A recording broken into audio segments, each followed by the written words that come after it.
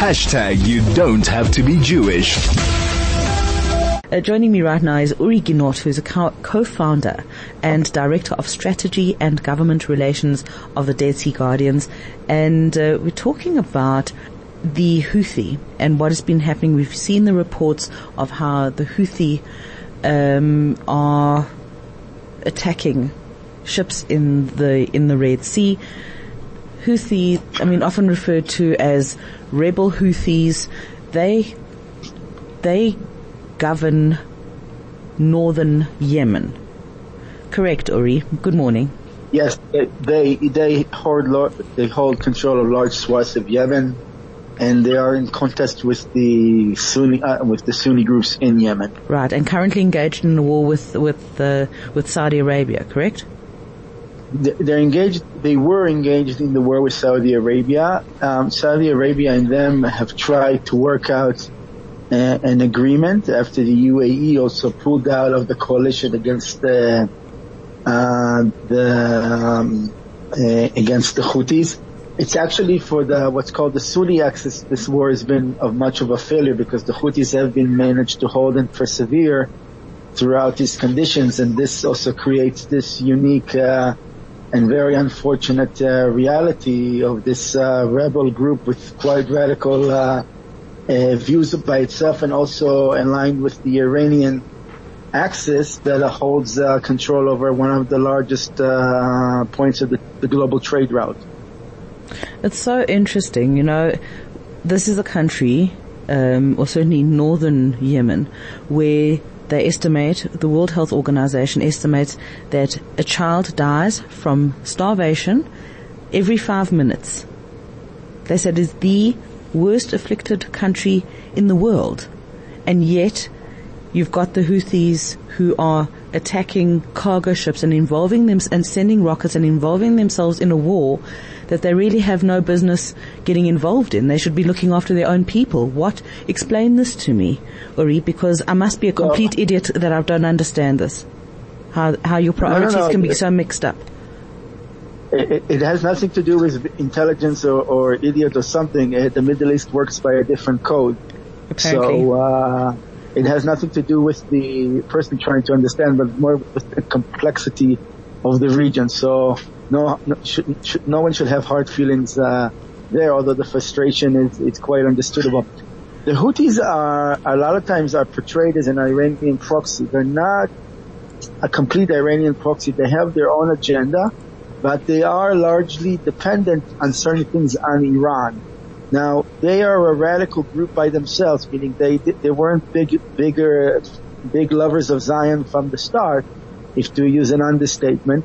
But given that they are aligned with Iran and supported by it, they also have to play with what their funder and supporter asks. And we've discussed this also on previous shows. The Iranian strategy has been to encircle Israel and deter.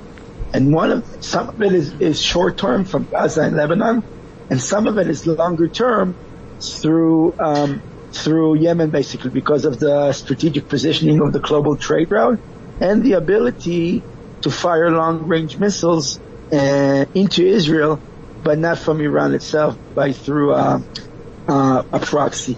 For the Houthis themselves, they create relevance. They manage to position them as a player that needs to be treated and dealt with. A lot of times with these groups, this is also one of the driving forces, but a lot of it has to do with the Iranians calling on them to give their share in exchange for their support. So, what does this mean? What does this mean for Israel on the ground, materially? What does this mean? So, for Israel, this is not the first time. The access of Israeli shipping, both civilian, commercial, and military, has been some of the most breaking points in the Middle East in the past as well. If someone remember in 1956 and mostly in 1967, one of the major causes that led to the Six-Day War was the closing of the Tiran Strait. That's further up north toward the Sinai Peninsula, but again blocking the Red Sea trade.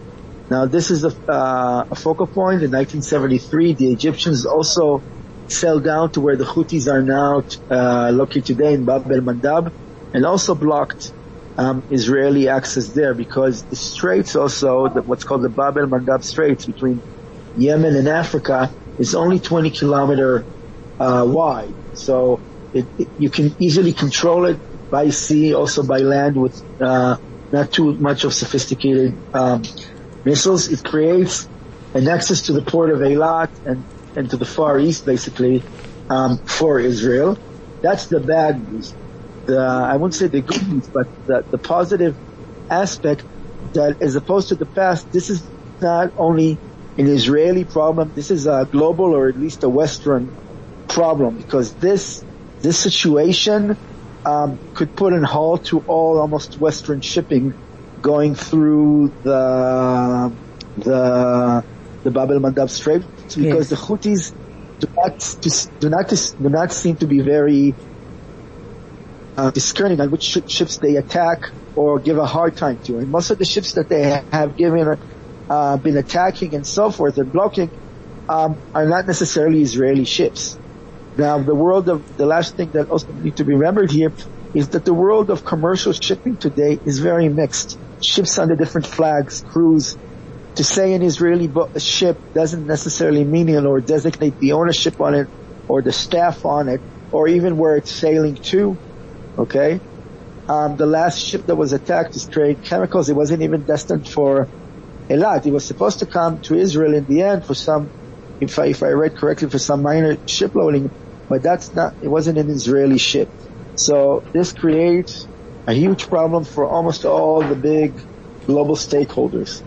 Yeah, what's so interesting is that, in my head I kind of want to separate them, that the Houthis firing rockets into, at American ships or at any ships, near Eilat is one element of the Houthis, but the other element could actually just be one way to fund a war or to recover from war, and that is by hijacking and criminality, boarding these big cargo ships. Right. I do question that. Uri, but then again, you're the expert. So thank you very much for sharing your expertise. I'm just watching the time, and I wish that we had had more time to talk, but maybe we can get you back and we can talk about this a little bit more. With pleasure always.